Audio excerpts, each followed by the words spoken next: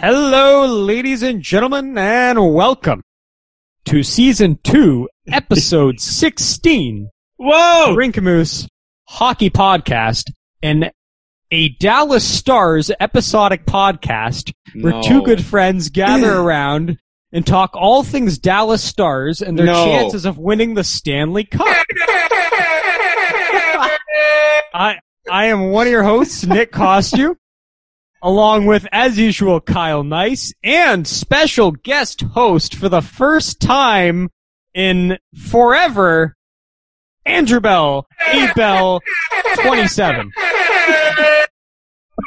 Hello, thank you for having me.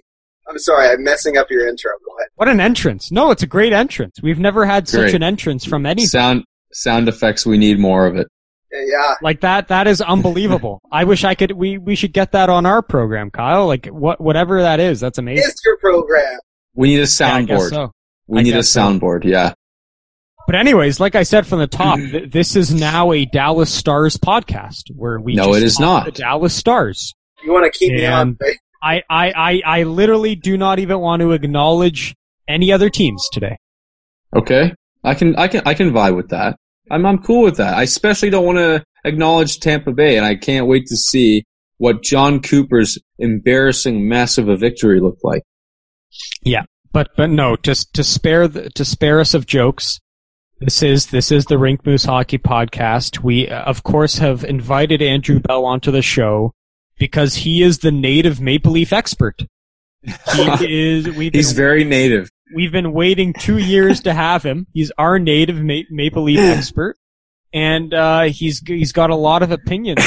So we just wanted to pick his brain apart before we get into, of course, the Stanley Cup Final and previewing that, as to what this man thinks of the playoffs, the Leafs, and yeah, what's that? Before you jump in, I have to get this off the table. We've had Andrew Bell on for a Rink Moose episode. Yes, but it's the only episode in history that got absolutely botched. Like, it was the biggest technical disaster of Rink Moose history, and Andrew never made it to air, which is sad to beyond belief. But there it is, right? Sounds like they knew it was best for them and they had to erase one of the document files. And speaking on that, we are now trying, just like that last time, an entirely new format of recording. You'll notice you see our faces and you see some pretty sexy backgrounds, and we're going to be on YouTube in a very Zoom call kind of style format, and of course the audio is going to be as usual, but it's a different look for Rink Moose. No, I think our audio expert Dante Del Figo is really going to like that you inserted him into your background. I think that's fantastic. That's great. Which one? That is I know. That is straight. Yeah, exactly. that is straight out of an ASHL game this past summer, Kyle. I don't know how you got that shot. I don't know who took that, but that's great. Dell took it from the stands. It looks like it. I mean, that's fantastic. It's one of Dante's classic back checks that he always does. Of course. Always. Always. The dedication meter is off the charts. But if it's always, boys, does that mean he needs to get into a position where he's got a back check? Yes. It's you know why, Andrew? It's because he's jumping in on the offense, because he's the offensive spark plug. There you go. I love that guy. Miss him. I know. Hey, you know what, Andrew? You shouldn't miss him too much, because we were trying to set up a men's league thing for the fall. Yeah. And Dante refused to join. Oh, he's too good for you boys. It's okay. Yes, exactly. Because he thought we'd lose. That's why. That's why he refused to pipe up his mortgage money to join our hockey team. Money. I can't believe this guy. Come on, man. He doesn't. So we need to prove him wrong and basically win every game. So. The motivation is through the roof to win every game. Through the roof. Ready every night. Yes. Yeah. But yeah, enough of us and our amateur hockey, and to the pros. So I mean, it's been a while. It happened about a month ago, where the Maple Leafs were knocked out in a dramatic Game 5 against the Columbus Blue Jackets. we have a lot of fans in Ontario, a lot of listeners in Ontario. I think everyone would want to hear, Andrew, what were your reactions that night? Because you were having a lot of back and forth with Kyle on Facebook. The two of you were getting into an angry shouting match. And, No, we weren't. Elaborate on that, please. Well, I have to say, sometimes Kyle is dead wrong about things, and I'm going to say that any time where he says that the Leafs will never have a shot, or that they're doing just fine, or that that I think he's just wrong. But he wasn't wrong this time, because I think that I have to agree with him. He hit the nail on the head. There needs to be big changes made. The 2020 Maple Leafs are a bunch of little boys who are not cut out for the league. Okay, they're the highest paid. They're the highest paid team in the league. Little boys. They probably have the biggest following of any team in the league, right? And yes. That way for 50 years. Again, everybody, this is just my opinion. I have a professional life outside of this, so we're adding dramatic effect. No one's listening, Andrew. Don't worry. But what so if you want my blurb, we start with the Leafs versus Columbus series, right? So yes, it was a close series. Yes, we saw some skill. We saw some big offensive efforts. But they failed yet again to make it to the playoffs, let alone pass round one. Okay, guys. So, but do you know what this means? In fact, this is the 14th season in a row that they failed to get past round one. So, I love that. In 16 years, the Toronto Maple Leafs have not made it past the first round of the playoffs. You got to be trying to do that, or there must be something totally wrong. I have an analysis. I don't know if you want my analysis yet. Of course, go ahead. Well, hold on. Before you jump in there, I think my favorite saying that I said to you that night, which was, I think, the night before the last game. Okay. I said, this series is like the kid who has been playing on the pond all his life every night to get better versus the kid who has private hockey lessons for $300 an hour. I think you were mentioning something to the effect that we just watching them on TV made it look like the guys on the Leafs were just waiting to go home to their cottage and enjoy their salary. Yes. They weren't in it. The skin wasn't in the game. The skin wasn't in it. Yeah, we disagreed earlier in that convo, but I think we ultimately agreed. Yeah. So, I saw 3 things in that series that should signal a massive red flag for Leaf fans. And I mean a big red flag that should make you concerned to go to bed every night knowing that a change hasn't been made yet. Okay? Number 1, I saw fear. I saw fear out there. Number 2, I saw no defense. And number 3, the Columbus Blue Jackets were one unit. Okay, one. Whereas the Leafs, singular. The Leafs had 1 unit per player on that team. Yes. They were a scrambled bunch of eggs.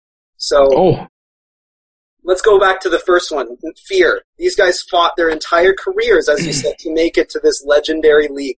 Why do they fail to have bravery? They always shied away. The Columbus Blue Jackets, they're not the biggest and scariest team in the league, but they're doing things that I used to see with house leaguers where they scuttle up and they reach out with pay too much money to do that. I'm sorry. Your arm is expendable. Break it if you need to get the puck, right? No. Don't see that. We don't see that. That's the difference you're pointing out. Also on the defense, we lost Jake Muzzin, okay? That was unfortunate, but it revealed that Morgan Rielly was the only proficient D soldier left. Unfortunately.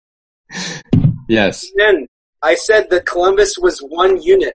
This is compared to a whole bunch of Leafs running around with their heads cut off. It's too early to judge Sheldon Keefe because we just got him halfway through this season, but we can judge the lack of grizzled veterans on this team. We don't have enough of that, and I really miss Patrick Marleau. He was a cheap, Fuck off. wise old soul who deserve to still be there. Okay, man, you could do so much better. You could do so much better than Patrick Marleau. What about Matt Martin? What about Matt Martin? I'd rather have Matt Martin than Patrick Marleau. That guy, no. Patrick Marleau has heart. Matt Martin was a goof. Patrick Marleau wasn't even good enough to play for Pittsburgh. He traded him to Pittsburgh, and he couldn't even play. Marleau brought inspiration. He played in Pittsburgh. Who are the core of the Leafs? Two guys. Matthews. Please tell me. It's Marner. Austin Matthews and Mitch Marner. It's always and Riley. Well, sure, but like he's the third guy. You got it. Unfortunately, defensemen don't take the spotlight like goalies don't take the spotlight. Your two core players of the Leafs are Austin Matthews and Mitch Marner, and Patty Marleau inspired those guys and held them together as a unit. And he kept them honest. Bath every intermission, every second intermission, and he'd go out there with his rusty old bones, but he would bring the group together with grizzled wisdom. Yes. So then this brings me to the question: how do they change this? Okay, how do the Leafs change where they are? It starts with some recent history lessons. Okay, I don't really know. Like I don't know. I'm not an expert on the details, but I know that the Leafs, they were a terrible team for like my entire childhood. I think we lost Nick. We're just going to wait a minute. No, I can hear you. I'm just kidding. He's getting his dongle back. He's being a bitch. Go on. Okay. The Leafs bring on Brendan Shanahan and Lou Lamoriello. Okay, that's a really good turning point, I'd say, in their history. We get the Shanna plan, right? You know, the coveted, the amazing Shanna plan. And we get Mike Babcock, right? So number one, they instantly got tons of experience and authority, right? Yes. They have experience, they have authority leading them, even though they still have like nothing to say for in the team. I mean, they drafted Nylander, and then the Leafs draft Matthews and Marner. Okay, number two, these are our core. It's like the Taves and Kane. That's what Lamoriello wanted. Yes. They recognize Marner and Matthews as the Taves and Kane of the future successful Maple Leafs that may be the ones that break the curse and get their first cup in forever. Okay? But then we have a major disruptor. And this may not be very popular with you, but the major disruptor was the signing of John Tavares. Oh! Okay. I like the guy, okay? But you know what he does? He says, I want to come home to my mom, and I'm going to make $11 million a year. Okay? Whoa. He disrupted the plan. I like him very much, but he came on and says, I deserve $11 million, an unprecedented amount of money, because there's a lot of media on me. And then what that does is it instantly accelerated the timeline and added pressure to a Leafs team that wasn't even really into phase one of the Shanna plan yet. They were maybe in phase one, but they weren't doing so great. They were not poised to have an $11 million guy that wasn't even in their core. Now they have to sign the next two. And so this is a bad influence. You know, these days, you guys have noticed there's a trend of young players who come in and they think they can expect a lot of salary without having earned it. Back in the day when we were kids, you had to take your team to round 3 or beyond or win a cup before you could earn some big bucks. And now these young little whippersnappers are coming in and they're saying, give me all the money in the world and let me bury my team in the process. So now we got Matthews, Nylander, and Marner making too much without being proven yet. And even though I believe in Marner and Matthews more than anybody else. So that's my thesis. And we still need defense. They don't have it. So what do? They got rid of Lou and Mike. Got rid of Lou and Mike Babcock, right? They get rid of their old authoritative experience. They get rid of their accountability. And they bring in young Kyle Dubas and Sheldon Keefe. Now the Leafs are the Toronto Marlies without a defense core. Okay? Still need defense. And remember, I said that they lack bravery and they lack defensive strength. But 2020 comes around and they lose the 14th season in a row before the round one goes, like they can't get past round one. But the good news is that the Toronto Maple Leafs, for some reason, still have a loyal following. Okay? And because of that, that means they have lots of money. They can charge the most for seats They can charge the most for merch and sell the most. And so that means when we have COVID-19 disrupting an entire season and telling people that it's for sure that the salary cap's not going to increase for many years into the future, all these other teams that are relying on ticket sales only pretty much are scrambling to think that they could actually even have enough money to make their payments to their players.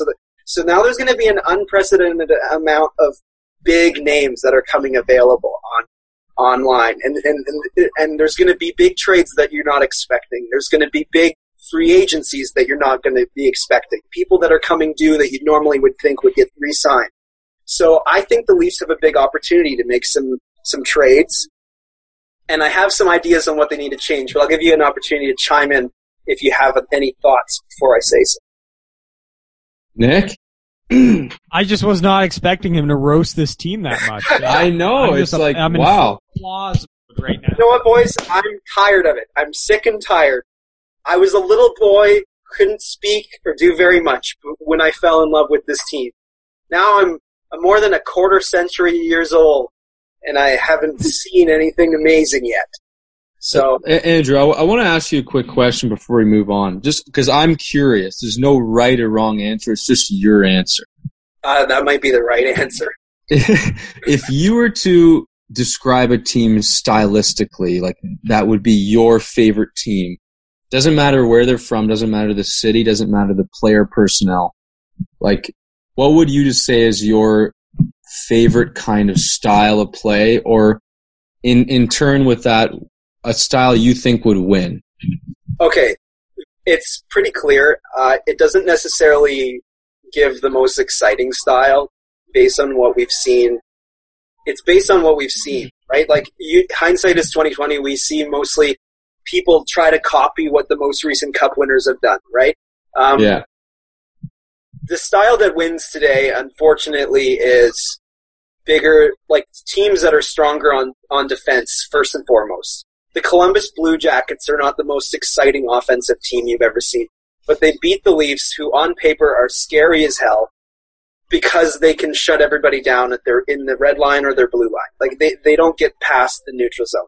Or if they do, like, yeah, there's some offensive efforts, but they've got brick walls in their defense. The forwards play defense. Everybody plays as a unit, and then the goalie is just a shutdown goalie. That's what wins today. And also, they've got grizzled bite. I'm not talking about the Blue Jackets, but I'm talking about the ideal team. Kyle Clifford was the best addition to the Leafs in the last year. And now he's gone. That one hit that he performed in that series blew me away and changed the whole complexion. So I'm for a while. Yeah, I don't know. I have another analysis on how I think they need to change, and Kyle Cliffords of the world are the next, in my opinion, a big part of it. Right. So I don't know if you want me to keep going, but what did you think of the your boy Kapanen getting traded? I know you got a soft spot for Kapanen. You know what I liked? I liked that he was fast, and I thought he had a lot more left in him. But you know what? He's scaredy cat like everybody else. He's no Zach Hyman. You know? He won't go in there and break his neck for the puck to get to his buddy so he can get a chance. He'll kind of go up and like, oh, I'm going to buzz around like a bee and I won't actually sting you. You know? I think he's got a lot left in him. I think the Penguins are actually going to get a lot of value, and I think I'll eat those very words in a couple years. But right now, the Leafs are paying way too much money for their top 3 or 4 guys. You know, they have 41 million in their top 4 their top 4 forwards. So I think that's a huge problem. Essentially, what I think they need to change, well, first of all, I think they need to keep their core. In my opinion, their core consists of just Marner and Matthews. See, and that's where I gotta get in there, Andrew, because we had another Maple Leaf expert of ours, Joe, a friend of mine here at Queens, and he was listing his untouchables on the Leafs. And his untouchables were Matthews, Tavares, Riley is one of mine. Hyman, and Muzzin. Those were his 5 untouchables, and Kyle and I both agreed with him. Yeah, I'd say out of your list, Okay, I'd say, I'm mentioning the most paid ones because I'm talking about impact as well, right? In terms of your salary, that like really solving the problems. Hyman, yeah, he's an untouchable, but like he doesn't get paid a whole lot. That's great, right? He's just like he's a canary in the coal mine, right? Oh my God. Sure, I'd say Hyman is a keeper too, but that's a simple one. Riley's a keeper, obviously. I would actually vouch for paying for Riley after his contract comes up. Tavares, no. Ooh, but So you can't even get though rid he's of the Tavares. captain and the hometown boy. Sure, you know what? Like, yeah, no. They signed him to too expensive a deal. No one's going to take that money. You can't even get rid of him if you wanted to. Especially Well, at his that age. doesn't mean it's right. So you're right. I agree with you. He's too expensive, but he's not somebody that would be like if you're trying to build a Stanley Cup winning team. He's got the heart and character or whatever, but like for $11 million, like look at Braden Point. Oh, They need people like that. They need magic makers out there. They need cheaper people that can make magic happen.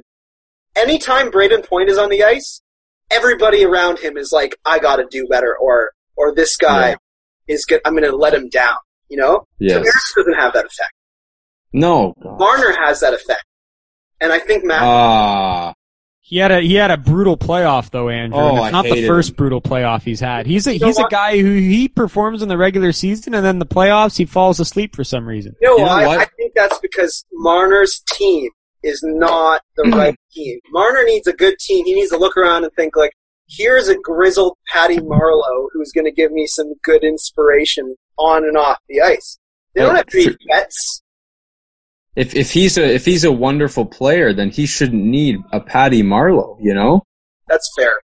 Plus, you know what? I don't have anything against Marner's effort level. I thought he put in a really good effort. Like, I saw him trying really hard, and, like, I didn't question that whatsoever. But, I mean, for the money, like, that, I needed more from him. I liked Tavares.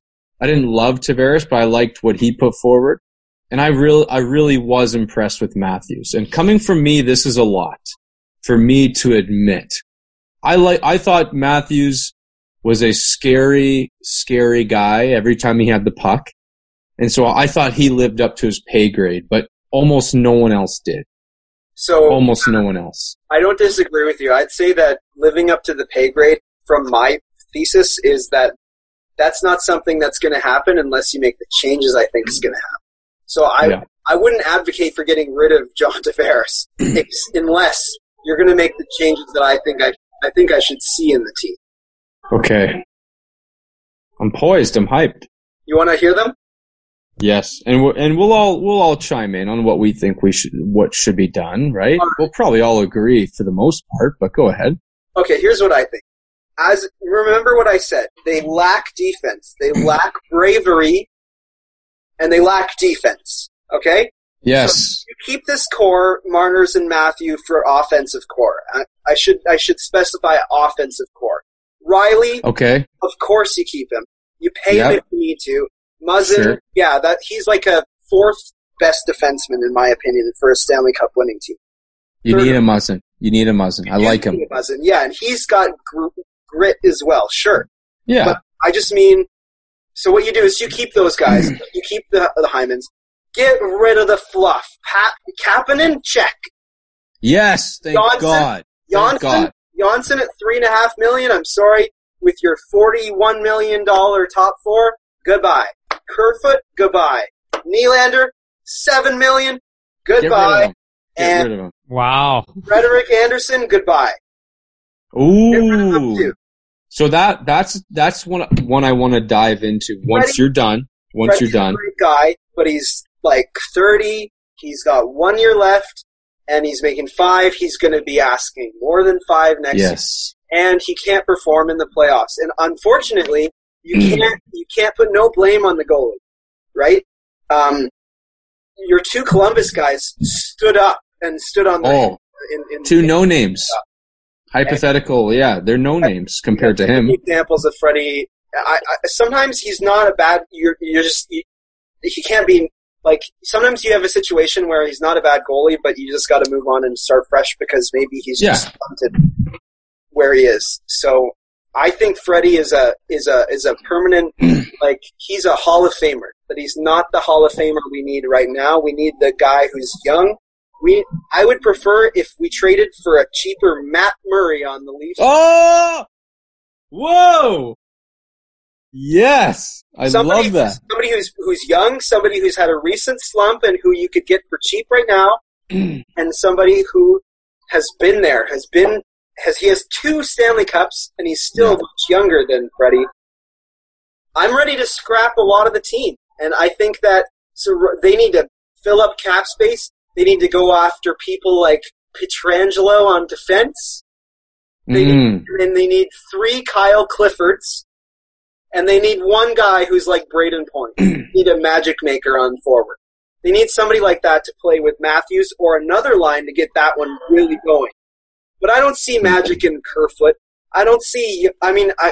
Janssen wasn't in this round, but like he's too expensive for somebody who might do something. They got rid of Kapanen, great. You know, that's my opinion. You know what the problem is that on the third line we have like a Kapanen or a Janssen, and a Tampa Bay has a Cirelli, like an Anthony Cirelli who just got the game-winning overtime goal. He does everything. He'll do anything you want him. He's a blazing fast player. Play on your third line, second line, first line. Good two-way who I think's even better, like a better version of Cirelli? Yanni Gourde. No, yeah, he's not. They need a Yanni Gourde. Can I tell you who could be one of those guys? Who? Nick Robertson. Oh, come on, man. He's fucking 5'8". I don't care how tall he is. You think I'm feisty? No, I know, but you said they need the toughness. They need the toughness, though. I think Nick Robertson is an excellent prospect for the Leafs. He'll be cheap for a while, and he'll fit exactly into the salary situation they have right now. And well, Andrew, that's what they're forced to do because of the high salary they're paying to Matthews and Marner and Tavares. They have no choice but to inject lines 3 and 4 with guys only making $700,000. Right. So this speaks back to you got to get rid of Nylander. Yeah. Well, I'd stop you there. I agree. First priority is the guys who are just making $3.5 million who are expendable. Kerfoot. Johnson and Kerfoot. You can easily get guys to fill their positions through the draft. For example, Kyle and I have highlighted a young man by the name of Dylan Holloway. He is going to go in that 15 to 20 range. So if they can get their hands on him, then that's another guy who will be NHL ready and will only be $700,000. Oh, he's going to be on 15 to 20 in the first round? Yes. Yeah, the Leafs are picking, they have Pittsburgh's pick, which is like 16th, right? Yeah. 15. They're 15. 15, exactly. So they're going to get like Andrew, Kyle and I have been reading up on this draft a lot. They're getting a really good player. I thought so. So I have a question for you, and I have a comment which turns into a question for you. First question is, if Freddie Anderson is coming due in a year, he's got $5 million right now, and he's at least proven he's maybe worth maybe even a little bit more than $5 million. Don't you think they're going to move him? At least entertain the possibility. Honestly, yes. It sounds like they are. All the reporters, all the insiders are saying they're actively shopping him. So, if he's being actively shopped, and do you think Jack Campbell's not your future Hall of Famer goalie? No, he's a guy who'll give you 25 to 30 quality games every year. Right, so he's a backup. He's a good backup. I think the Leafs are shopping for a starter. And I think you either do that by sucking it up for a year and drafting a goalie, or you ship, which is maybe not, but you ship your draft pick that you just acquired. It's a trade bait. I don't think they're holding on to it. You know what? You just brought it up, and I can't help but address it. Is that why not look at Askarov? That's what I'm talking about. He's not going to drop that far. Well, if he does, do they not look at him? Do they not seriously consider him? They're one of the few teams that would benefit more from a goalie than a position player. He's exactly who I was talking about, Kyle. I forgot his name, but that's what it was. Yeah, the Russian. But even then, like, they're not. Here's the thing, right? Matthews just signed a 5-year deal, which means and 1 year's already elapsed, which means they have 4 more years to win the Stanley Cup. That is the window. Yes. You are not about to draft a rookie goalie and groom him and wait for him to become a goalie. Goalies don't just cultivate with the snap of a finger. They take 2 to 3 years to get ready. So I don't care who this guy is. I don't care if he is going to be the next Carey Price. There's no way in hell he's playing quality games, 50 games a year until 3 years from now. So Nick, he's got a point. Yeah, I don't disagree. That arrives at the next option. We're shipping Freddie, and we're also shipping the draft pick. If you think that the Leafs can benefit from a goalie, but they can't draft one, or they think that it's just not the right time. Well, then, and you said that the players are drafting a player right now is not as important as drafting a goalie. They're gonna ship the pick. I think they're gonna ship it for a defensive.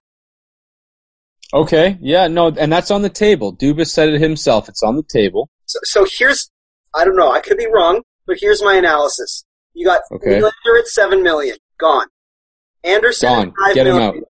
Yep, get him out. Anderson at $5 million, get him out. Get him out. Kerfoot at 3.5, get him out. Out. Janssen at 3.5, get him out. Out. And the cap they already have, that brings them to $18.9 million of space. That gives you some breathing room, okay? And you have a first-round pick. Bundle that all together, I think you get a really sexy defenseman, okay? Like Pietrangelo. No! I don't know, man. Okay. So here's the thing. Somebody like Matt Murray or Robin Leonard. Oh, okay, hold on. Before you go on. Like, there's so much to address here. Like, you've sparked so much. The first thing is, okay, so first off, I'd be shocked if they trade the pick. Because really? What would have been the point in acquiring the pick in the first place? You should have just flipped Kapanen for a position player. The second thing is, we were just talking about salary cap. The only way of fighting the cap, this COVID cap, this flat cap that's not going up because there's no revenue coming in from the fans, is to play younger players. And guys like Dylan Holloway, who are already playing college hockey, who are already older rookies, can inject right into your lineup and it can produce right from the get-go. The Leafs have no prospects other than Nick Robertson and Rasmus Sandin. They have nobody else. They can't afford to trade this pick. They need to draft a first-rounder. They might trade down and pick 21st. They might even move up. I don't know what they'll do. But they're definitely taking a player in the first round. I can assure you that. You make a good point about, I guess I didn't really know that the Leafs are so constrained on picks, prospects. They really are. I thought that they were less constrained on prospects, but I mean, here's the question. Think about your trickle down economics, okay? You've got go on. A cap constrained league, right? Mind you, in a cap constrained league, what is the team that's best positioned for that? Where all the teams are struggling to meet the salary cap. A lot of the teams are not even going to meet the cap. I think the Penguins even announced, sorry, we're not even going to meet the salary cap because we're not going to have enough money to even pay out the entire cap, right? So in an environment where a lot of teams are even in that position, who do you think has the most money to cough it up, even though the salary cap is flat? The Leafs. Sens. Sorry, no, kidding. The Toronto Maple Leafs have the most money out of any team in the league, which means this is the opportune time for the Leafs to take advantage of buying people. Buy all the juicy talent that comes up. That teams are like, no, I don't want to get rid of you. But they can say, snatch, I'm the big fish. I think this is an opportunity. Okay, the other point I was going to make is the goaltending market you just pointed out. Not that simple. Not that simple. Robin Leonard is being re-signed by the Vegas Golden Knights. That is breaking news I just received today from my insiders in Vegas. That was a few days ago. Insiders in Not the breaking news today. Yes, according to my sources, Leonard is re-signing. That's old news. Meaning you might, meaning you're not getting Leonard, but maybe you'll get Fleury. Oh! If Fleury Vegas, or Murray. if Vegas decides to eat some of his money, because he's making $7 million over the next 2 years, $7 million, then $7 million. If they eat some of his money, then you might be able to afford him, and you get rid of Freddie. Then you get some experience at least, and I know that's a guy Kyle would like. Other than that, there's, like Kyle said, there's so many other guys out there, right? Is Markstrom going to hit the market? Yes. Is Khudobin going to hit the market after this excellent run? There's so much to choose from. So you're right. They might just shed Freddie's salary and sign a guy for like 2.5 or 3 mil and just have a tandem, him and Campbell. We'll see. I think it'd be great to get Fleury for 2.5 mil, but I don't think that's not happening. No. They'd eat something like 2.5 to 3 of his salary, and then you'd only have to pay Fleury like 4 or 4 or 5. See, yeah, that's an interesting thing, but then that's a lot of drama just to get $500,000 savings, right? Well, it's not just the savings though. It's a guy who's proven in the playoffs, whereas a guy like Freddie, he plays great in the regular season. I'm the biggest Freddie defender. But in the playoffs, he's like, yeah, exactly. Like his record is abysmal. You saw that goal that went through him, right? The 5-hole one. It had no business going in, and it ended the season for them. Yeah. You know, that's very interesting. I'd like to see if that plays out. Or I've also heard that in the richness of the goalies coming available, we have actually a bunch of kind of under the radar, less expensive, less top of mind goalies that are coming due as well, like younger guys that maybe aren't proven but could be like the next, like a Binnington type. He's not coming up, but like, I mean, you know, how about a Mikey DiPietro out of Vancouver who like Vancouver's got Thatcher Demko. Thatcher Demko is going to be the guy for the next 10 years. Mikey DiPietro doesn't have a job. I don't know, man. Big market, Toronto. I'm not sure it's a good environment for a rookie or a youngster. No. You need some kind of veteran, I think. Okay, let me drop my top goalie consideration for this team. This is who I want most of all in the entire league. Yes, Darcy Kemper, Saskatoon boy. Character through the roof, a guy who will just step in, stoic, like stone face, will just play his game, play amazing, and go home. He sounds like the Matthew Marlowe style of the Leafs. Yes, that's who you want. What you need. And Andrew, he grew up on a farm, and he was raised the right way, unlike these fuckers who are on the team now.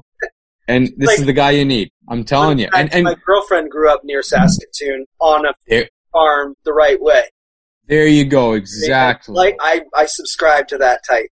And it sounds like they're fire sailing their whole team. They're getting rid of everybody. So. Which is wild. The Leafs just like no Arizona. If there's any team you want to be a vulture and pick at the good parts, it's Arizona. Like, what are they doing? They can't even afford to keep their best people.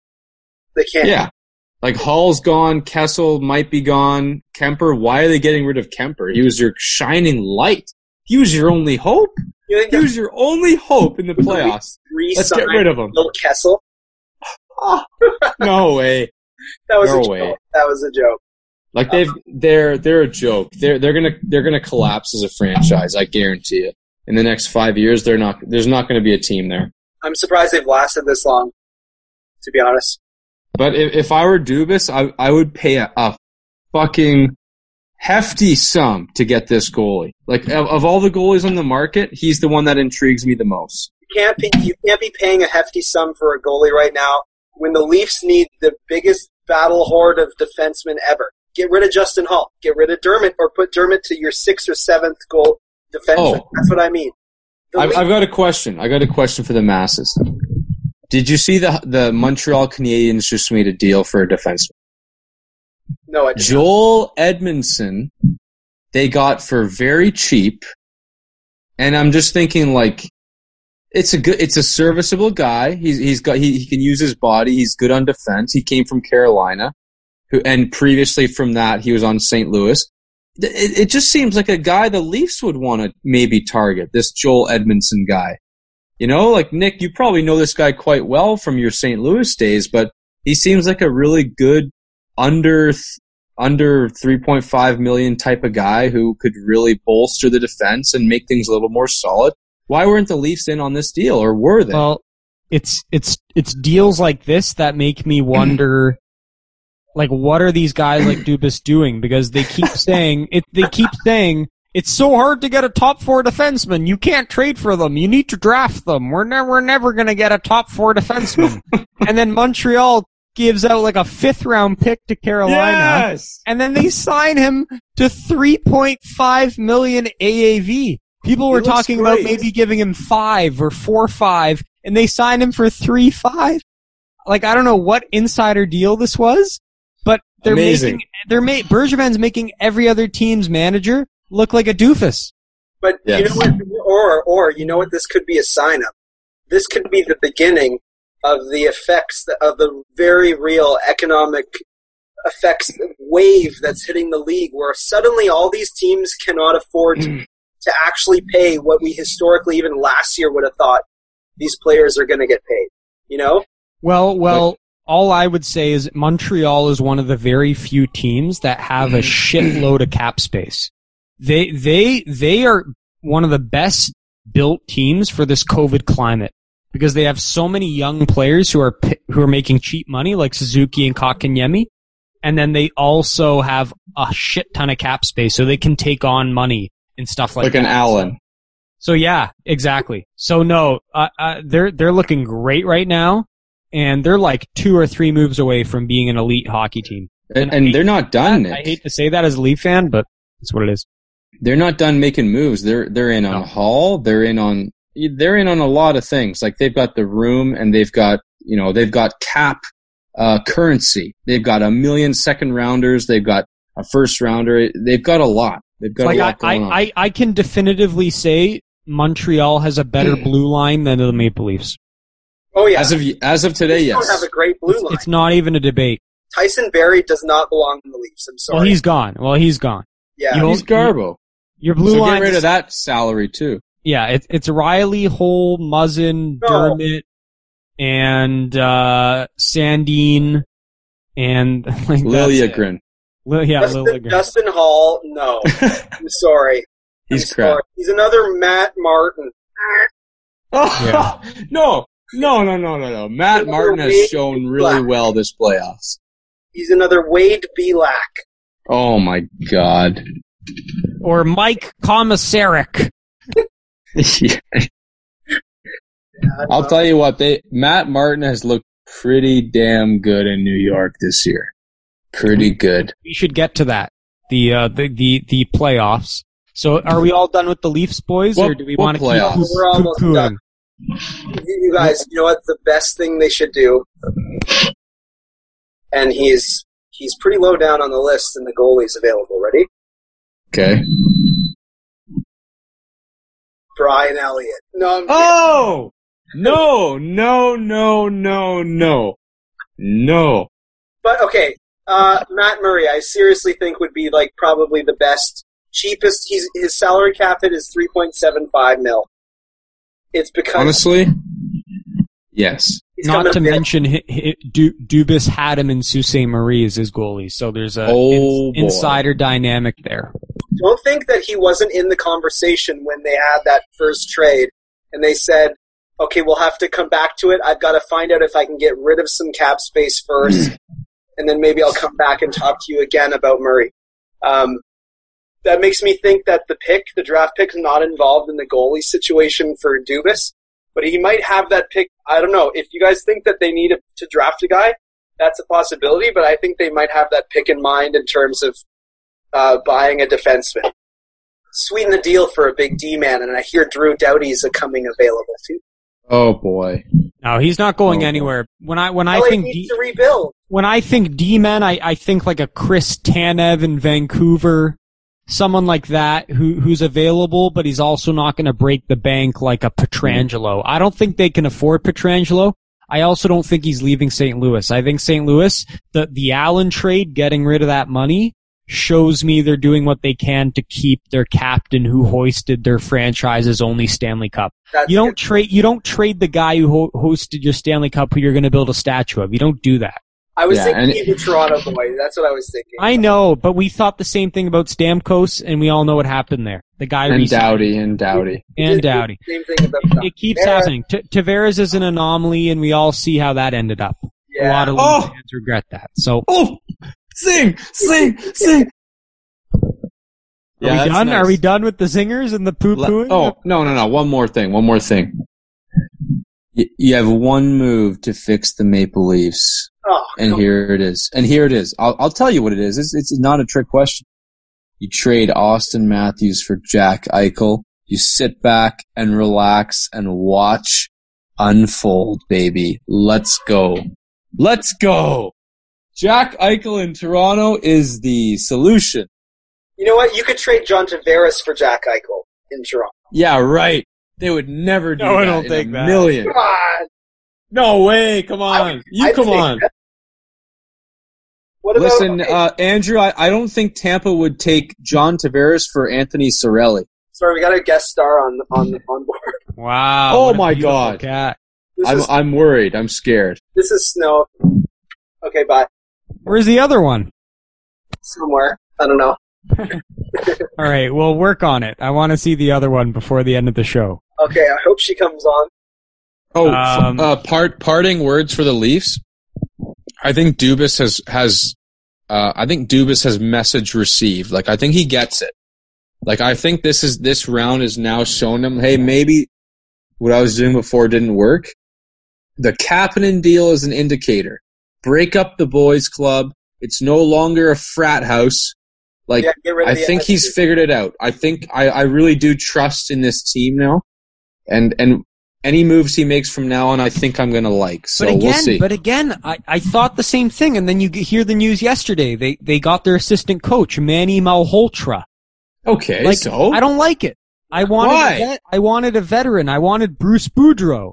I wanted like a hard-edged Rick Bowness kind of guy.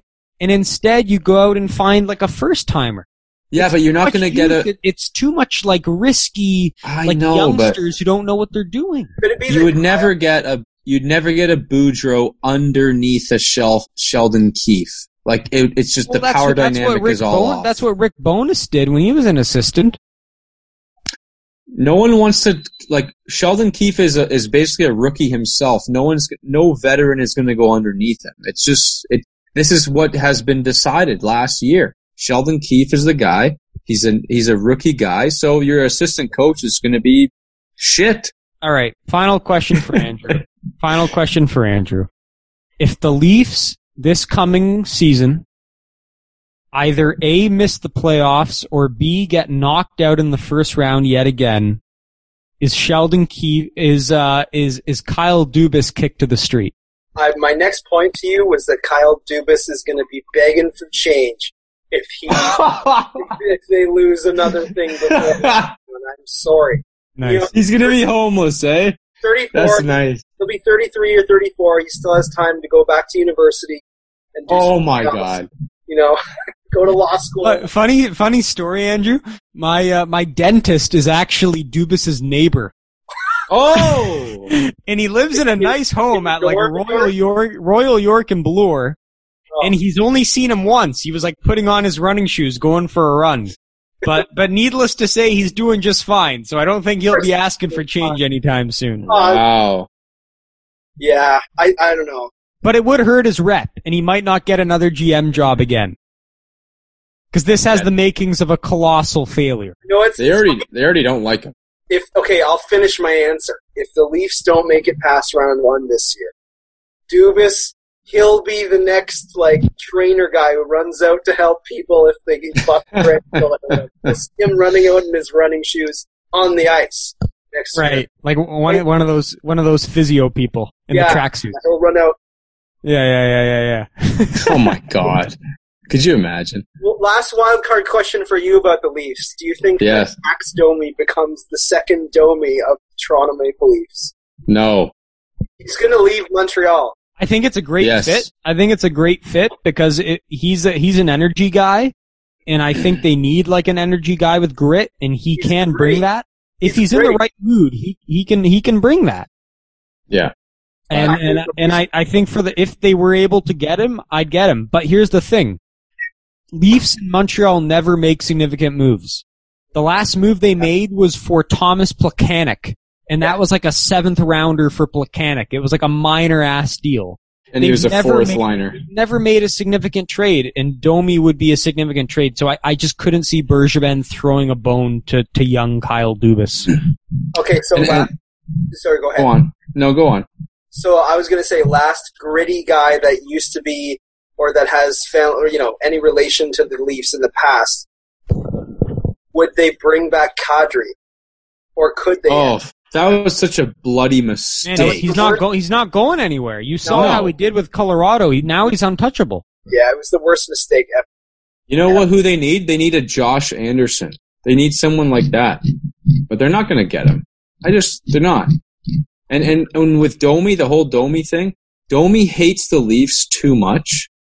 Like when they would get into it, like in like rivalry type games, he would fucking, like, they would chirp him to no end, and he would chirp them. I don't know if like that's like I don't know if that's ever got a consideration in a GM trade, but it just doesn't seem like they like each other, like genuinely.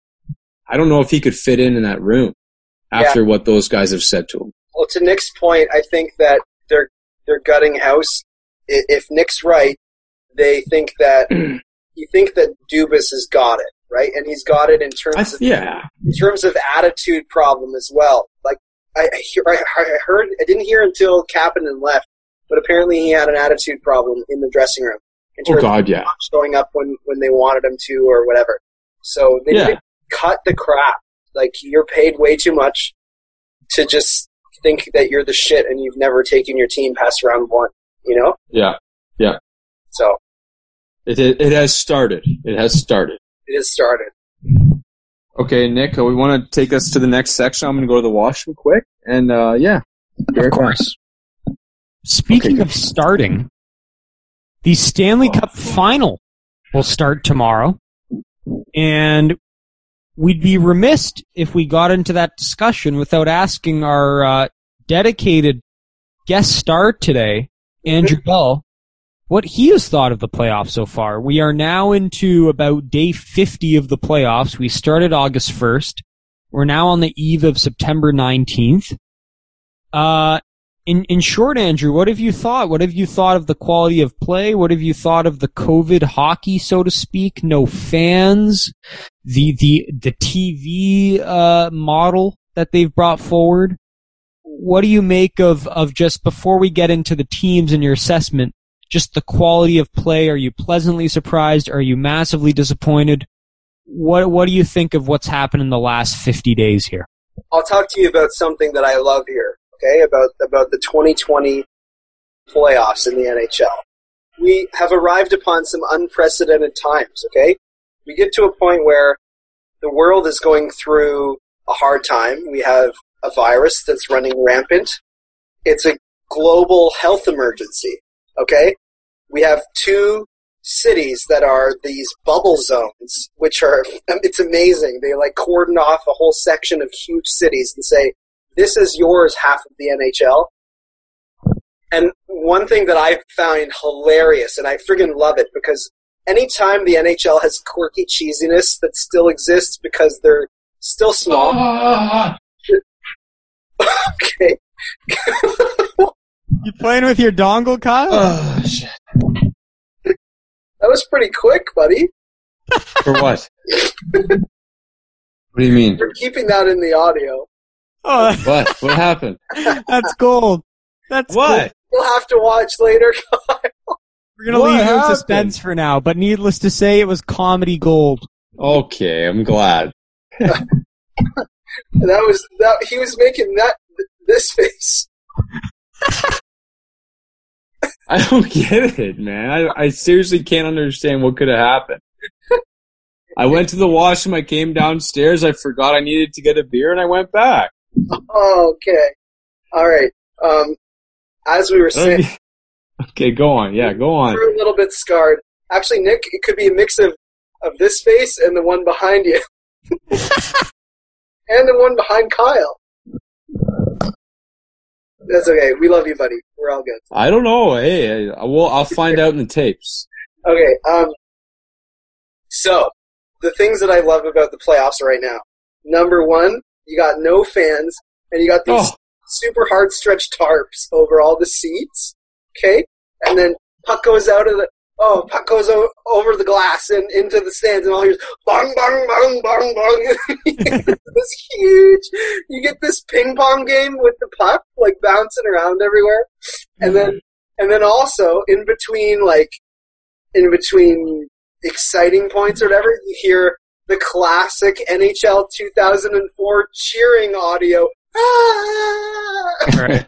Big cheering going. I love that. It is NHL video games coming to real life in real broadcasts. Yeah. So I think that's great. Those are random. They don't really matter. No, I like that. Little minutia that I wouldn't point out. I like that. I love it. Kind of like this guy. Yeah, except he wasn't there. Philly could have really used him. Yeah, exactly. Be good for this. Okay. What did I miss? And then I just asked him what he thought of the on TV product, what he thought the league was doing. It sounds like you're pretty happy. So, I mean, with respect to the actual teams and who progressed and who got knocked out, did any particular storylines pop out to you in the past 6 weeks? Who are you asking? You, of course. You're the guest star. I don't think the Islanders should have stayed around, but you're full of shit. Here we are. I don't know. I thought Colorado had it in them to go all the way to the finals, but the Dallas Stars have been like the king of the garbage goals and like solid. Thank you. Columbus Blue Jackets style defensive play. That's really the leader of all this. But at the end of the day, I think Tampa Bay is right where they should be. And I think the Tampa Bay Lightning are a couple years overdue to win the Cup. And I think the Tampa Bay Lightning will be the 2020 COVID Stanley Cup hoisters. My God. But I don't know for sure. And I think the question here is it all about offensive talent, or is it all about, being like number one, number two, and number three, a defensive roadblock? And if that's the case, the Dallas Stars might win. And it'll be boring as hell. It'll be they scored by accident. Sorry. I think that's a great segue to explaining what happened in that Islanders-Tampa series. Because I think what you just mentioned is what transpired. You had like a defensive juggernaut who was content just playing 1-1 games the whole game against this offensive dynamo who could also grind. Like, they've learned to play defensive hockey since getting swept last year. And you clearly saw the result, capped off last night by a Cirelli overtime goal that Kyle mentioned. So I guess I'll start with you, Kyle. What did you make of this series? Well, for the most part, it was pretty dull from what I could see. Like, a lot of the games for me turned into the Islanders just, picking their moments and barely hanging on by a thread. And to me, it just turns into kind of suckish hockey. Like, if it wasn't one line or two lines going, it's just like there was no lines going, shut it down and that kind of thing. Not even Tampa Bay could get really much going because it almost turns into an issue for the game, is when you really clog it up, there's no fun to be had. Now, we did end up seeing some good moments from the series, but honest to God, like, this was hard to watch. This is really hard to watch. And I'm glad it's over.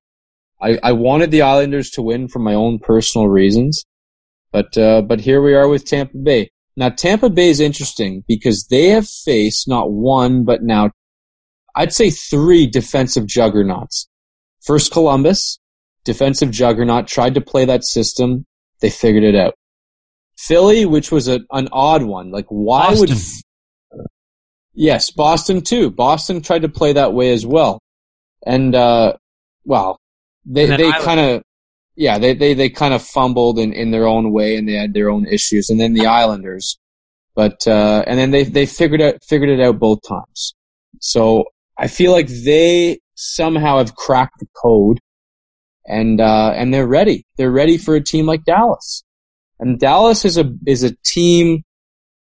I mean, they're good defensively. They're pretty great defensively, but they can also chip in, like Andrew said, the shit goals, the absolute I don't deserve this type of goals, like with the Pavelskis and the Gurianovs. Like, it's going to be a stupid, shitty series to watch. But well, we'll get into that in a sec. But just keeping it to Tampa. Oh yeah. I mean, It's an astute point on your part. They've beat 3 defensive juggernauts. Dallas is of that same mold. But I'd start by just saying, you said it was a boring series, and I agree. But I'll be honest, this was the most emotionally invested I was in a single series of hockey since the Leaf series. Now, why is that? Well, Andrew's not privy to this, but Andrew, before the tournament started, I put $100 down on a bunch of underdog teams. And because I thought, it's the COVID Cup. It's going to be some underdog that wins. One of them was the Islanders. So I was like $12 Carolina, $10 Islanders, $8 Calgary. I was dishing my money. Yeah. And Islanders were my last really big value team left. And there were 2 schools of thought going into these playoffs. Is it going to be the best team going in is going to be the best team coming out, like the Tampas, despite COVID? Or is it going to be the underdog? And I thought, this might be a good way to make some cash and have some fun. And Islanders, I put money on, and I thought they were toast. I predicted the series would be a 4-game sweep. And they gave me some life in that Game 5. They won in overtime. That gave me some... Oh, Jordan Eberle. Jordan Eberle's goal, of course. And then watching that Game 6 last night, that was the most invested I was in a game since, Matthews tying up the game in that overtime against when they scored the 3 quick goals, Toronto. I was on the edge of my seat last night. It was a great feeling. But them losing the game, it hurt me. I went to bed really sad last night. Kids out there, I don't condone betting. Because, the highs are really high. The highs are really high, but the lows are even lower. I'm sorry, just look at how creepy the guy behind you looks right now. Yeah, exactly. Kids out there? He's right over my shoulder. You better look out. Yeah. But no, it hurt. And they had so much life, too. I thought they outplayed Tampa in the 3rd period last night. I thought they outplayed them in overtime. They killed 2 double minor penalties in Game 5 and Game 6, Kyle. That's amazing. Yeah. And Matt Martin was throwing chirps. Clutterbuck was throwing chirps. Yeah. They if they're not one of the most likable teams in the NHL right now by just people in general, I don't know who else should be. This team has so much to like. And here's another little story for you, Andrew. You'll like this one. Lou Lamoriello, in the past, when he was with New Jersey, when they were in the playoffs, he didn't let his players go home. They would rent a hotel floor, and they would live in the hotel through the whole playoffs. This is the early 2000s. Wow. So my theory is the reason the Islanders had such a good run is because he was on top of all the shit they were doing, all the extracurricular activities, all the eating, all the socializing. Yes. He was on top of this shit.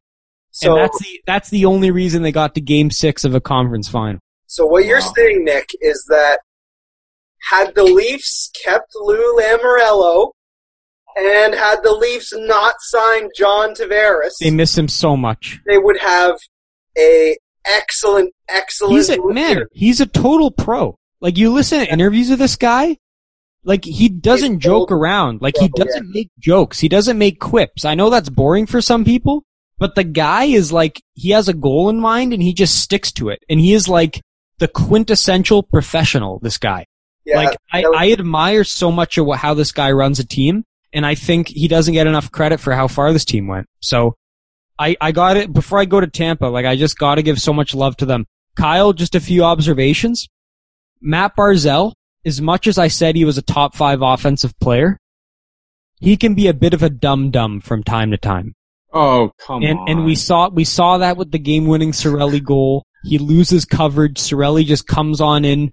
Barzal is just gliding behind him. He easily could have checked his stick there and didn't.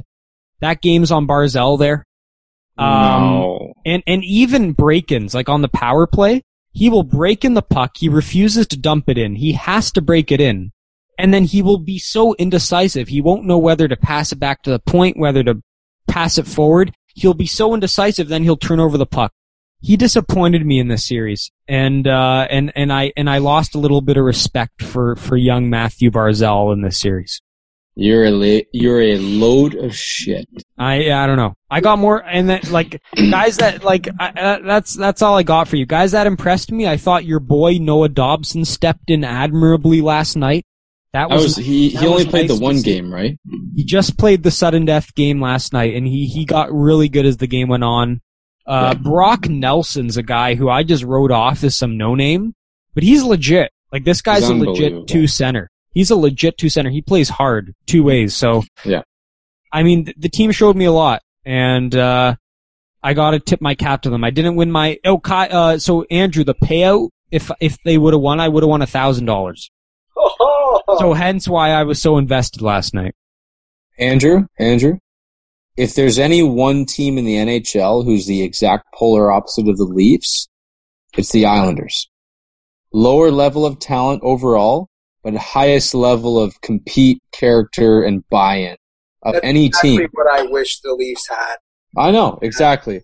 Their top defenseman is a guy named Ryan Pulock. You'll not see him on a Norris ballot. Yeah, but he runs maybe one of the best defensive teams in the NHL. It's wild and crazy and out of control, and it's awesome. They're not fun to watch, but like it's a really admirable team, and kudos to them for going so hard. And you have Jordan Eberle, which is this is the biggest reason why I'm so sad. Eberle needs a cup. He needs a cup before he's done in this league. And I'm getting kind of nervous that it's not going to come, because he's one of my all-time favorites of hockey life because of 2009 and 2010. And this was his shot, maybe. Who knows? I don't know. I'm going to say maybe it'd be great to get him on the Leafs and have him win there, but I looked at their cap situation on Cap Friendly, and they're not hurting. They have, like, what is it? I wrote it. The Islanders have $9 million in space, and they have 8 guys. Their top 8 paid forwards make. You need 8 guys to get over the $41 million that are accounted for in the Leafs' first. Wow. That's a Lou Lamoriello effect right there. Lou was the guy who signed Kadri for that cheap ass deal. And again, they're not perfect. Like when you look at their prospect system, the Islanders are very poor. I don't like them. They've spent a lot of their picks. They have no first round pick this year. They traded it for John Gabriel Pageau, who's great. Like, he signed an extension, but the reality is, as much as we want to call the Islanders underdogs, they are in win now mode. Like, yes. you see the futures they've given up. They are in win now mode. So don't make it sound like they're this Cinderella. They're a competitive team that should be in the running. They just do it in an unconventional way, and that's why we're all surprised. Right.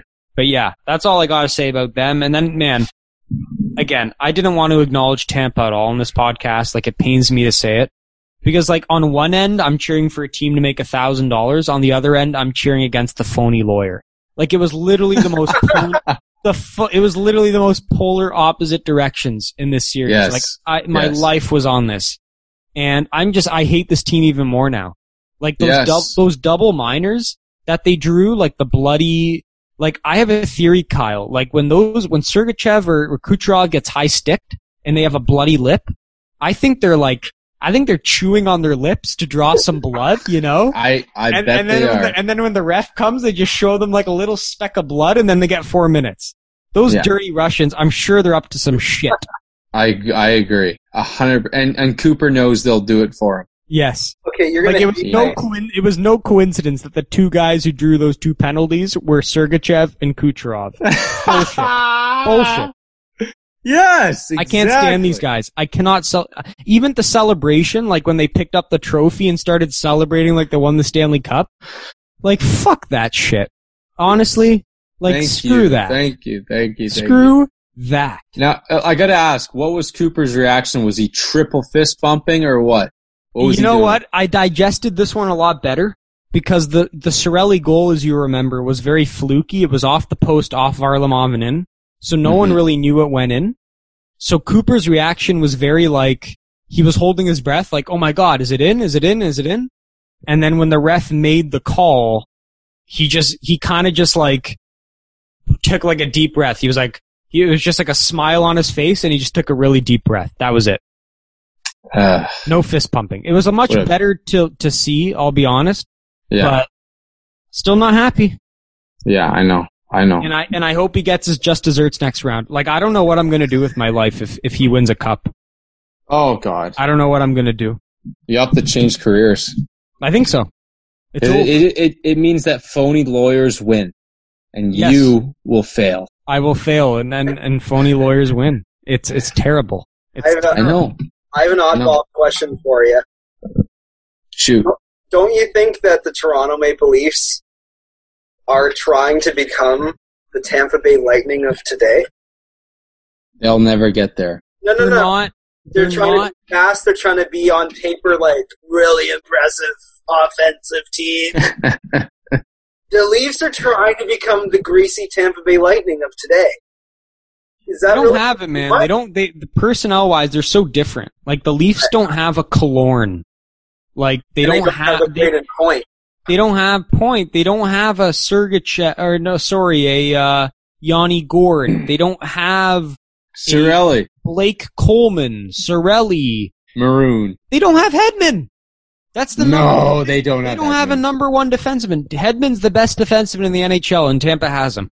He's top 3. He's not number 1. Riley is a number 1 defenseman. He's not Hedman. He's not even close to Hedman. Yeah, not even close. Get what you can, but I think that, with my plan, you sell half the Leafs team, and then you buy half another team, which is better people, And here's the thing with Tampa. They're in even more cap trouble than the Leafs. Like, if they don't win this year, so many of their guys, like Killorn and Tyler Johnson, are gone. Great. So, like, the pressure to win is so paramount right now, where if they don't win this year, I don't think they get back to this point. I don't think they'll ever have as good a team as what they have right now. Yeah. So that's why I'm going to watch the Stanley Cup final so closely. Because I know deep down if they lose, it's over for the phony lawyer. Wow.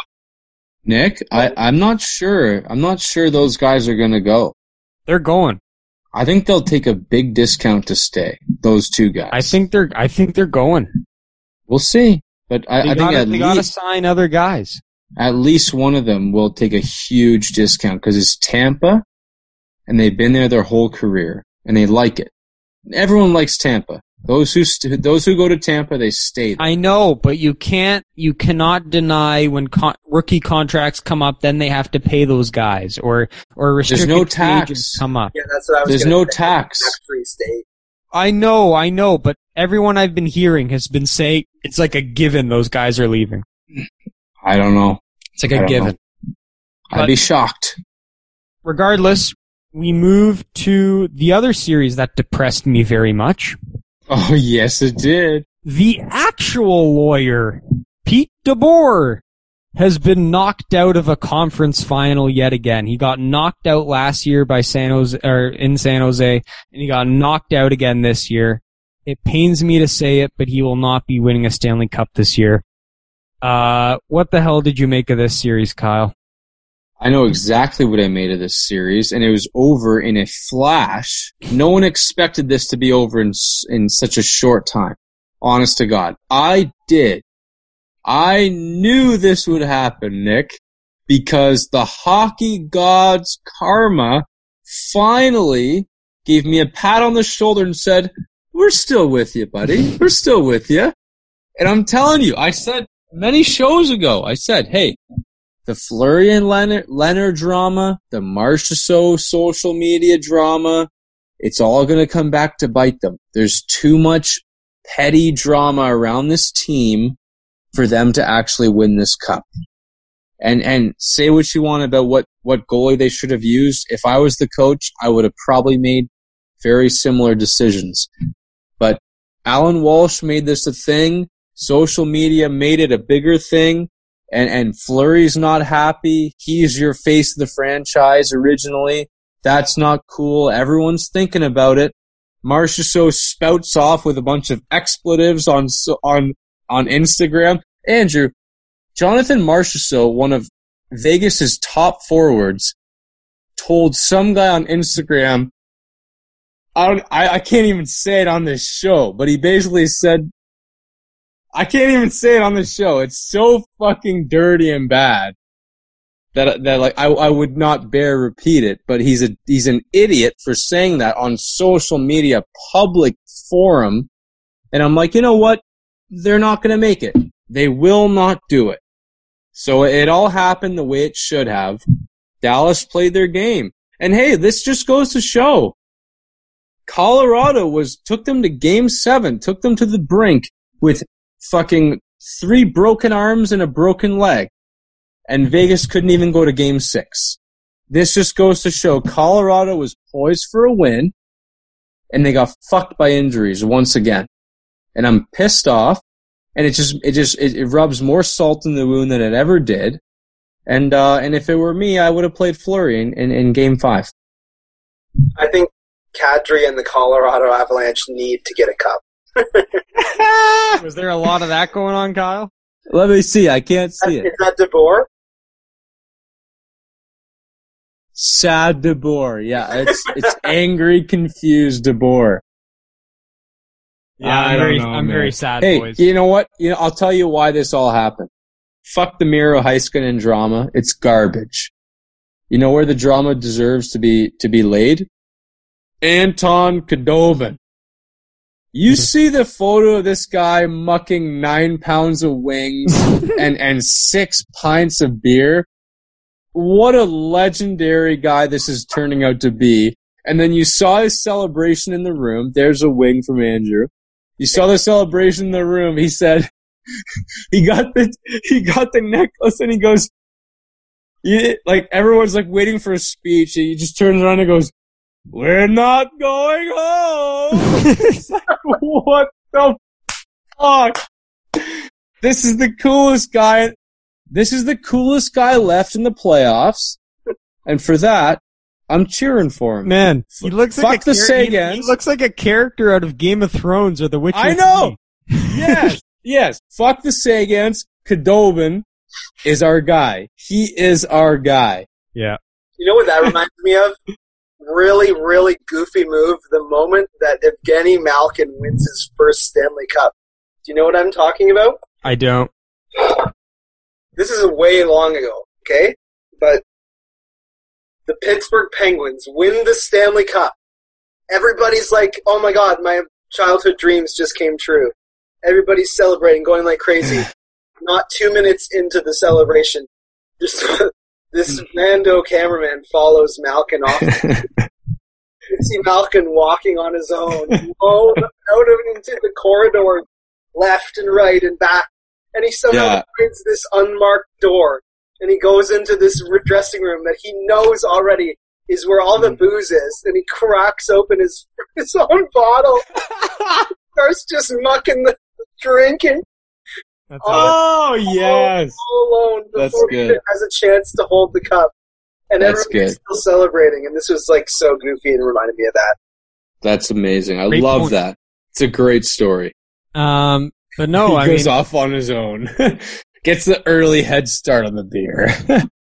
Other than Khudobin, I gotta give a shout out again that Kiviranta character you hate, Kyle. He tied the game in that deciding Game 5. He can burn. Lindell on defense was blocking shots like an animal. I don't know how he did it.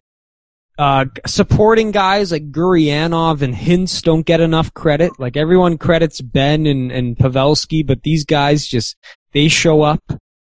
They're the first team. They're the worst analytic team since 1968 to make it to the final. Negative goal differential. I know you're a big, like, analytic guy, Andrew. They had a negative goal. They have a negative goal differential. I am not a big analytic guy. Okay, but you're the native scientist of the group, so you can appreciate numbers. Stats. I am training, for those of you who don't know, I'm training in the scientist pathway. Like, but just to give the audience a notice, you were the man who came up with an Excel spreadsheet to beat us in fantasy hockey. And look where that got me. The formula. It got me to the bottom of the barrel. I tried to do some sort of historical to future prediction analysis on how players would do the next year, and informed my drafting that way, and had no bargaining chips, and not even people who didn't know the slightest thing about players wanted to give their people up in trades, and I was shackled to the bottom. Yeah. That is not the right way to go about sports. Sports is entirely subjective, and Kyle Dubas needs to shake his head and get gritty guys and get advice from people about something that's not about Corsi, or else the Leafs are done. I'm sorry, we came back to the Leafs a little bit. Oh, it's okay. I am anti-analytics for hockey now. Okay. Well, needless to say, I mean, they were outscored in the series 9-8. Vegas scored more, but they lost the series 4-1. Yeah, you know what? It's bizarre. It's crazy. I mean, I got a biased opinion here. I don't think hockey belongs in Vegas. I'm sorry. What the fuck is that? Vegas never deserved an NHL. It's a hot take out of left field. Wow. No, it's not out of left field. Where did this come from? You guys know this about me more than you think about me being an analytics guy, which is wrong. Vegas Golden Knights do not deserve an NHL team. And I think the Quebec Nordiques should have been the Vegas Golden Knights ever since. I'm sorry. You've captured my heart. There was less than 100 kids who grew up playing, probably 5 kids who grew up playing hockey in Vegas somehow. Yes. Rich guy who made money on the slot machine ended up putting in an ice rink in his backyard, which melted in 3 seconds, you know? Yeah. It's not a hockey town. Come on. No, you're right. Come on. You're right. Well, you brought back to Vegas, and I, as the Vegas defender, because of my boy DeBoer, even I will admit a flaw in something they did poorly. After the game, Pete DeBoer said it was, quote, a shitty way for the game to end, that they gave up a delay of game call by flipping the puck over the glass and Dallas scoring on the ensuing penalty.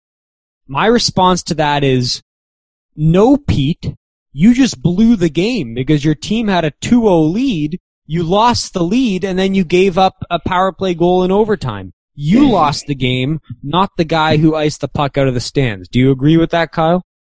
Absolutely agree with that. So is he's he making excuses. He's being a sore loser? Yes. You know what? It's hard to face off against a team like Dallas because you know Vegas is a more talented team. We all know it. We all know, like, everyone had Vegas moving on, but Dallas will fuck you that way. They fucked Colorado, they fucked Vegas, and God be damned, they're gonna fuck Tampa, who has 9 times the skill level. Dallas will find a way to chip one in off the fucking stanchion corner glass, off the goalie's back of the head into the net. Every fucking goal they score. It's frustrating, but it's hockey. You know, like, you have to allow for a little bit of luck and a little bit of grease. That's Dallas Stars hockey. And you know what you can't learn? You can't learn at hockey school and all these private hockey lessons is grease. You cannot teach grease. Dallas has it. This Kiviranta, he probably grew up in Siberia. He has grease. Gurianov has grease. I mean, they have grease. Gritty has grease. Greasy, like Will type goals. I don't know. I don't know. Okay, here's my other question for you. Now that you've had more of a sample size, has Miro Heiskanen elevated his status in your eyes? Miro Heiskanen, everybody wants Miro Heiskanen. Like here's the difference between Cale Makar and Miro Heiskanen. Cale Makar, you want him on the ice on your power play. You want him when you want to score goals. Miro Heiskanen, you want for all the rest of the time. Like, you absolutely trust him with your heart and soul. You know this guy's not going to make a mistake. Put him out there. He's a Swiss Army knife. He's a very high-quality Swiss Army knife. Does everything. Does it very well. Polished, stainless steel, red scales, all that. Like, it's great. I really like this guy. I'd rather have a Cale Makar because, like I said, you can polish a Cale to be more defensively sound, but on Dallas, there's no better player in terms of there's no more valuable player on Dallas than Miro Heiskanen. Now, I wouldn't give him the Conn Smythe. I'd give that to Braden Point to this point, but this guy's crazy. This guy is just very, very, very reliable. He's the picture of reliability. I think he's a better two-way defenseman than Quinn Hughes and Cale Makar. But not better offensively than either. No, but he's more complete, holistic than both players. I'd agree. Right now he is. Yeah. Okay, well, you already kind of mentioned, you spoiled a little bit what you think's going to happen next series, so let's just finish off with that. So the finale, the grand finale of this COVID Cup. The grand Dallas Stars, Tampa Bay Lightning. I will preface this by saying it's kind of funny how, and this is a big callback, in our first year of university, Kyle's two favorite teams to watch on Game Center were the Tampa Bay Lightning and the Dallas Stars. Tampa Bay Lightning because of Jonathan Drouin, and the Dallas Stars because you had a big soft spot for Jamie Benn and their high-powered offense, and they were all offense, and all they did was score. And Ben was in close to Jersey territory for you. He was huge. And you were the biggest Stars fan. And then they missed the playoffs, and then they became this defensive team, and then you stopped following them. But back in that first year we met, this would have been the Stanley Cup final you wanted, and I think it's very fitting how you finally get it 6 years later. You know what? It's not fitting at all because everything has changed, hasn't it? What do you mean? Yes. It's the same teams. It's not. The things I liked about Tampa, which was one player, has changed. And the things I liked about Dallas, which is offense, has changed. Well, does that not speak to the way the league has gone and how you should win? I guess, but the game is not just entertainment and ratings on TV. It is about grinding the opponent. I don't know, man. Like, I don't know if Tampa Bay lives a life of I've grinded my way to get here. They do. I told you the quote. What they do this year is our goal is to give up less goals than the opposition. Yeah, I know. Goal every game. But I think what Tampa's done is they've gone against these grinding teams and they've said, okay, we'll play your game, but like we've got that little bit of extra talent to beat you at your game. Well, like, but at the end of the day, Colorado had that, and you see what happened to them. Well, they had injuries, and they had the worst goalie in the NHL. Tampa's got injuries too, but they had the worst goalie in the NHL, Nick. Like Michael Hutchinson makes one big save and they win. You know, like it's ridiculous. All I'm saying is it's going to be interesting what version of Dallas you get because they can grind you and play low-scoring games, as we just saw. But they can also go toe-to-toe with the high-scoring teams of McKinnon. So what kind of Dallas do you get? Yeah, I don't know. Like, they seem to be very, very versatile. And we haven't seen much out of their top players, and maybe they show up. I mean, Sagan's won a cup. Who knows? What's he got to show so far? Not much. So I don't know, like, I have a lot of faith in Dallas's ability to adjust on the fly, and you know what? It's so down the middle because Tampa Bay has adjusted on the fly. I can't discredit them. They've done a great job at playing the defensive game, playing the offensive game, not giving up too much, but striking when they need to. I don't know what to say about this series. It's going to be very, very, very close. I see it going 7, but I see Dallas getting a cheap win, a cheap victory off of some stupid garbage goal. But hey, Khudobin, man, like put it that way. The goalie battle is very equal for me. The defensive battle is very equal for me. And the offense I gotta give to Tampa Bay. So, all that being said, I have Dallas. It doesn't make any sense. Nothing does. That's the thing. Dallas will just find a way to take a series that they should lose and win. Is that coaching? Is that style of play? Is that character? I'm not sure. I don't know. I haven't seen this before. Is that Radulov? Yeah. It might be. It might be Radulov doing dirty shit behind the scenes. We don't know. Well, I got one name for you before we get into Andrew's prediction. And that is our good pal, Kyle. John Stevens. Okay. He is an assistant coach of the Dallas Stars. He coaches their defense. And he, of course, came from L.A. And a lot of pundits are saying this 2020 Dallas Stars team is the version of the 2012 LA Kings, Nick's beloved LA Kings. They play the same way, the same grinding style. They have the same top-end forwards. God. This is the LA Kings of 2012. And if I know one thing about that team, it's that they're resilient, they will win the ugly games, and they will find a way to grind out those wins. And that's why I'm picking Dallas to win this in 7 games. Why do you like the things that you do, man? I don't get you, man. I do not get you. It doesn't matter why. It doesn't matter why. It doesn't matter why. It just means that it's just all that matters is I like those things. It's like you could have a Porsche or a fucking Civic, and you choose the Civic. It's weird. The Civics. I'm just saying, in the playoffs, those kind of teams win games, and this team will win the game.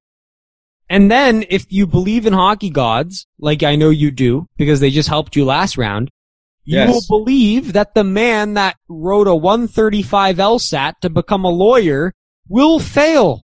He is done. He is done. Must fail. He must fail. I don't know. Like I said, I do not, if I see an image of him hoisting a cup, I don't know what I'm going to do with my life. I might end my life. I don't know what I'm going to do.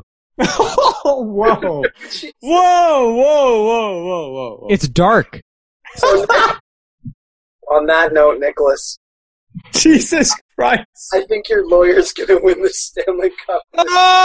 Whoa. You don't care for Nick. I do, but I think he's wrong. It's dark, man. Phony lawyers will not get rewarded. Nick, I think you're wrong. There's something in law called legal ethics, and this man is not ethical. I think you're signing your death wish there, buddy boy. Man, I just don't think this guy deserves any good things in life. And this would be the cherry on the pie, on the cake. Cherry on the pie. The cherry on the pie.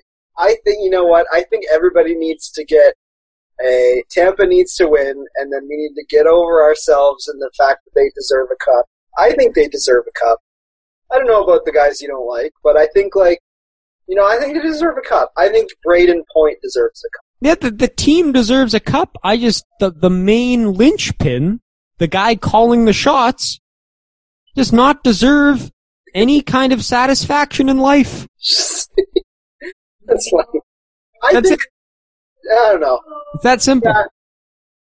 You know what? I think they do deserve a cup. I think, you know what I think is more at stake here?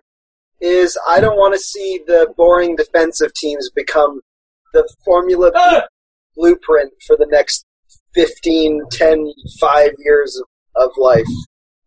We can't have the Dallas Stars boring garbage goal team become the the example for everybody to base their teams off of. then the Leafs will never have a shot. If that's the case. No, they don't. I can't let the 2020 Dallas Stars be the winners. Well, if Tampa wins, I will have lost $100.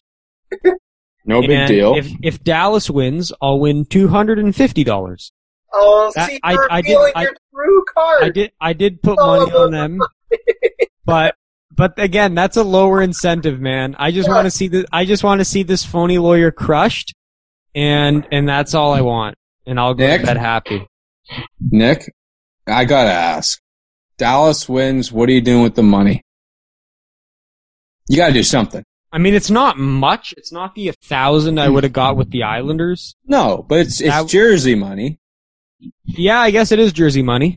I could very well get my Quebec Nordiques Cale Makar jersey. That would be pretty awesome. Yeah, I don't know. I gotta. Okay.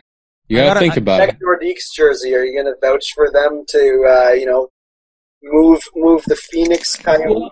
Well, no. Here's what they're doing, Andrew. Golden Knights to Quebec. The Nordiques. Love that. The Avalanche used to be the Nordiques, and the Avalanche are having their 25th anniversary next year. So they're going to do what Carolina did with the Whaler jersey this year. They're going to, for this year only, they're going to bring back the retro jerseys, and they're going to wear those light blue Nordique jerseys. And they're going to have Makar on the back, and I'm going to be first in line to buy that. I don't think that the Avalanche deserve to put the Quebec Nordiques on their jerseys. Hey, say what you want about the ethical What part the of it, fuck? but it's a beautiful jersey. Oh, it's It's a gorgeous. beautiful jersey. It is a beautiful jersey, and I like the Avalanche for who they are, but they have And- a Andrew, classic Quebec. Andrew, you wear that jersey to any pond in Ontario, Northern Ontario, Respect. instantaneous respect. The Avalanche? No, the Nordique. Oh, I'm not disagreeing with you. I just think that, some other rando town in the USA doesn't deserve to wear the Quebec Nordiques jersey because some old rich man bought it and moved the franchise down south. I think the Quebec Nordiques deserve to be a team on their own again. No, I agree. It's a phony marketing scheme to make some money. Yeah. That's all it is. It's But- actually kind of like rubbing it in that, yeah, we bought your culture away. Yeah. I don't like that. Yeah. I think okay. Nordiques need to be another team. One last thing I'll mention just on the topic of the final. Kyle, I think this is funny. Last year when Pavelski was a free agent, he narrowed his list down to 2 teams he'd sign with, and he visited these 2 teams, Tampa and Dallas. Wow. This man literally picked out the Stanley Cup finalists this year. His number one priority was winning a cup, and he picked the 2 best teams, and sure enough, he was right. So what you're saying to me, enough, Nick, eh? is that this fucking lazy prick chose 2 warm, tax-free markets that he thought he could settle down in and got lucky, and they're both in the finals. That's what I'm getting. You could break it down like that, sure. That's what I'm getting. Not Okay. that Pavelski is some sort of hero. That's what I'm getting. He may be right because he just came from San Jose, which is also warm. Yes. Yeah. Exactly. He's full of shit. He likes the South. He's a fucking communist. Sorry, no, that's not the right word. It's not the right word. Second point, Kyle, you have officially lost the beer bet between me and Joe. Okay, we never decided if that was You have the round worst 1 bracket score. You got the or, worst bracket or score. overall. We never decided. I came third. Joe came second. You want to know who came first? No. No, Andrew, the guess who came first in our bracket challenge? bracket is not decided yet. Richard. I could still win. Can you? Yes. Oh, If yeah. Tampa wins, will that give you enough points to leapfrog? That makes me the winner. Yeah. Okay. Go check it out. I have the most potential points left because Tampa, I picked the winner. I'm the only one who said Tampa would win. All right. Well, then you're going to lose because Tampa's not winning the series. I'm not. And John Cooper's getting crushed to muck. John He's Cooper's right. going to win the Stanley Cup and hoist it in front of you on your Well, television. regardless, Richard's winning right now, which is kind of a shocker. So Is that who Pure Guts is? no, he's No. COVID. No, COVID Cup is Richard. Andrew, I've been winning the entire thing, and now I'm losing. Are you Pure Guts? Yes. Well, I mean on the bracket. Yeah. Okay. I'm kidding. Yeah. You're pure guts. Thank you. But yeah, it's unfair. It's unfair. the bell ringer. Yeah, you're right, Andrew. If they win, you got it. So we'll see what happens. Yeah. So far, Brenna's beating me though. She deserves it. I'm cheering for Richard, man. I'm sorry. Who's Richard? Yeah. That'd be a nice story. Okay, and then final point. This is the biggest question left to be decided. As you know, Kyle, Pierre Maguire got demoted with NBC at the start of the season, and they shipped him out to do the late night games instead of the primetime games. Yes. In these playoffs, Brian Boucher, who's been doing the marquee games, and Pierre's been relegated to the lower games. It's a slap. So the remaining question is, who calls the Stanley Cup final? Pierre Maguire or Brian Boucher? Pierre Maguire for experience sake. I say Brian Boucher because he's a liability on the air. He is a liability. And that's why he interviewed for the Arizona job, because he knew they took away his job and he was sour. But he's no longer a liability on the air because he's not going to be announcing with a woman or a person of color. So he's clean. He's a liability even with like a young guy or an older white guy or... He's always a liability, Kyle. Yeah. Always. You're right. You never know what he might say wrong. You never know. You remember that video where he's standing like 3 inches away from some other guy's face? But there's about 15 feet of wide angle. Well, thanks for reminding me of that. I'm going to watch that right after this. It's like, Andrew, when the first time I saw that studio in real life at TSN, it's the first thing I thought of is Pierre stood here and he was fucking weird. Kyle, you told Andrew when you met him, right? I told you about that, right? I think so. No, wait. I did. No? It's possible I didn't. It's very possible. Like, Andrew, have you heard a story of Kyle meeting Pierre? You have to tell it again, and I'll have to see if I remember, but I don't know. Yeah, so as you know, 2019 March, I was working with TSN as an intern. Yes. And they said, "Hey, yeah, we'll let you guys go down to the Trade Center studio, like the main studio." So I was like, "Okay, shit." So right outside of the studio doors, there's a large lunch table. Tons of food, anything you could ask for. Salads, meats, grains, everything. And there's one fucking guy picking out at this table as I'm walking over to the studio. It's Pierre. Unmistakable, except for one key distinction. Okay. The guy's fat as fuck. Like, Andrew, I'm not even kidding. I'm like, that's Pierre's face. That's Pierre's head. But this guy's got a fucking penguin body. We already knew that. I know, but like, he's fat, man. He's fat in real life. Well, that's where the Peanut Maguire comes from. Yeah. The pear-shaped body. He's a pear, man. Like, you should have seen the gut on him. Like, it was pretty gross.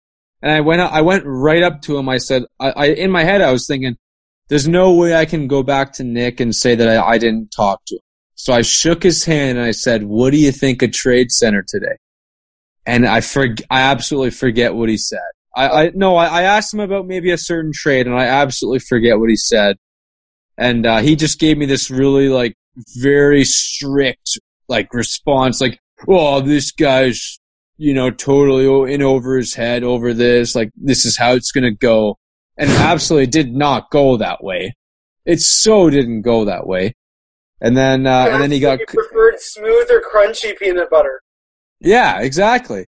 And then he got called off somewhere else. And then I got into trouble later with my boss because they're like, "Oh, did you talk to Pierre today?" And I'm like, "Yeah."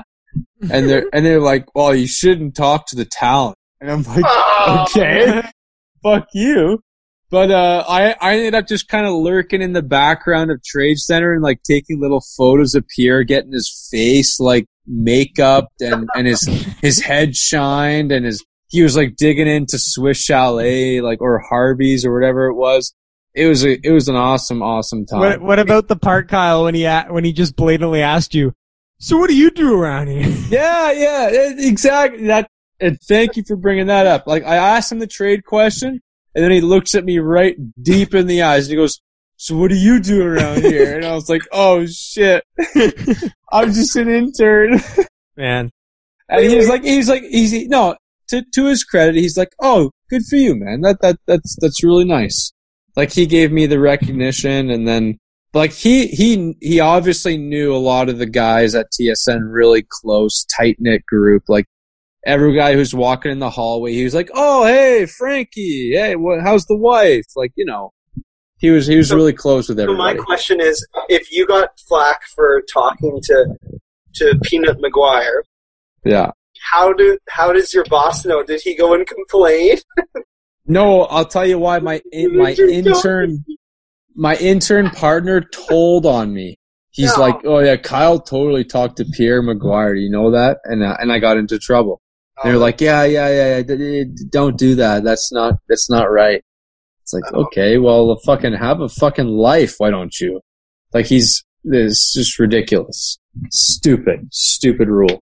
See, it's stories like that make me say, like, when I meet this man, because I know I will meet him, I don't know how old I'll be or where it'll be.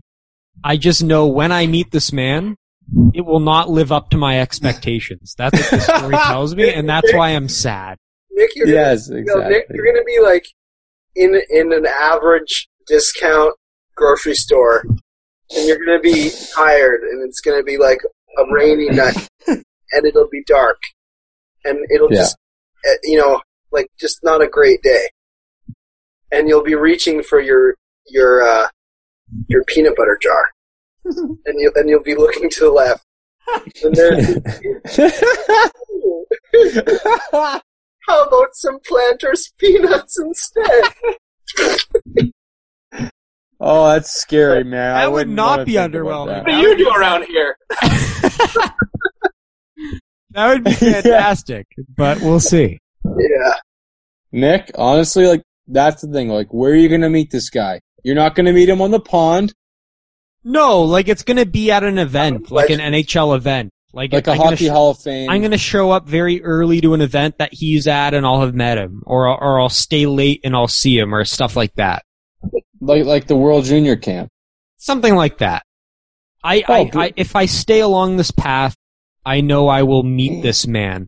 I just don't know what it's going to be like, and I might crumble under the pressure. My knees might buckle. Oh my God. I don't know what I'll do. My God. You know, I was listening to our friend Steve Dangle podcast earlier this week, and yes, and the Steve Dangle himself called Pierre McGuire the Muppet with glasses. And this guy gets no respect, even from the pros. He described him as not only a Muppet, but the one with glasses. Oh my God, that's amazing. It's just right on point. Do you know what right on point is? Of course. Of course. Where's your audio, Nick? Bring it closer. Yeah, of course. I'm going to find it. Dang, that's funny. It's funny you should mention that, because the Dangle podcast, they think of Pierre probably exactly like we think of him, but they just don't say it as harsh. Yeah. But they know this guy's a clown in sheep's clothing. Like I said, I predict you turn on the television tomorrow, and he's not calling the game. I think it's going to be a sad day, but we'll see. But Nick, he's done for the year, for this season? No, so they have him do the interviews in between periods. That's stupid, though. But he's not calling the game. He's not. Then he's going home. He's not going to show up. No, he's staying there. He's staying there. He likes the hot tub in Edmonton. He likes to bathe in the hot tub every night. Good God. Let's clarify which one we were talking about, okay? Can I share my screen for a second? Of course. Yes. Okay. You can do that? Yeah, are you ready for this? Can you see my screen? Oh my God. Yes. Ready? Oh, what happened? One sec. I'm gonna try again. Oh, you got my notes. No! I don't like that. I like that. Dallas equals boring equals wins. That's awesome. You got my notes, people, and that's gonna be on YouTube. You can pause it. Oh, YouTube. Can't wait to see that. Hey, hit the pause button, ladies and gentlemen, to get some real insight. no. Rink Moose insight.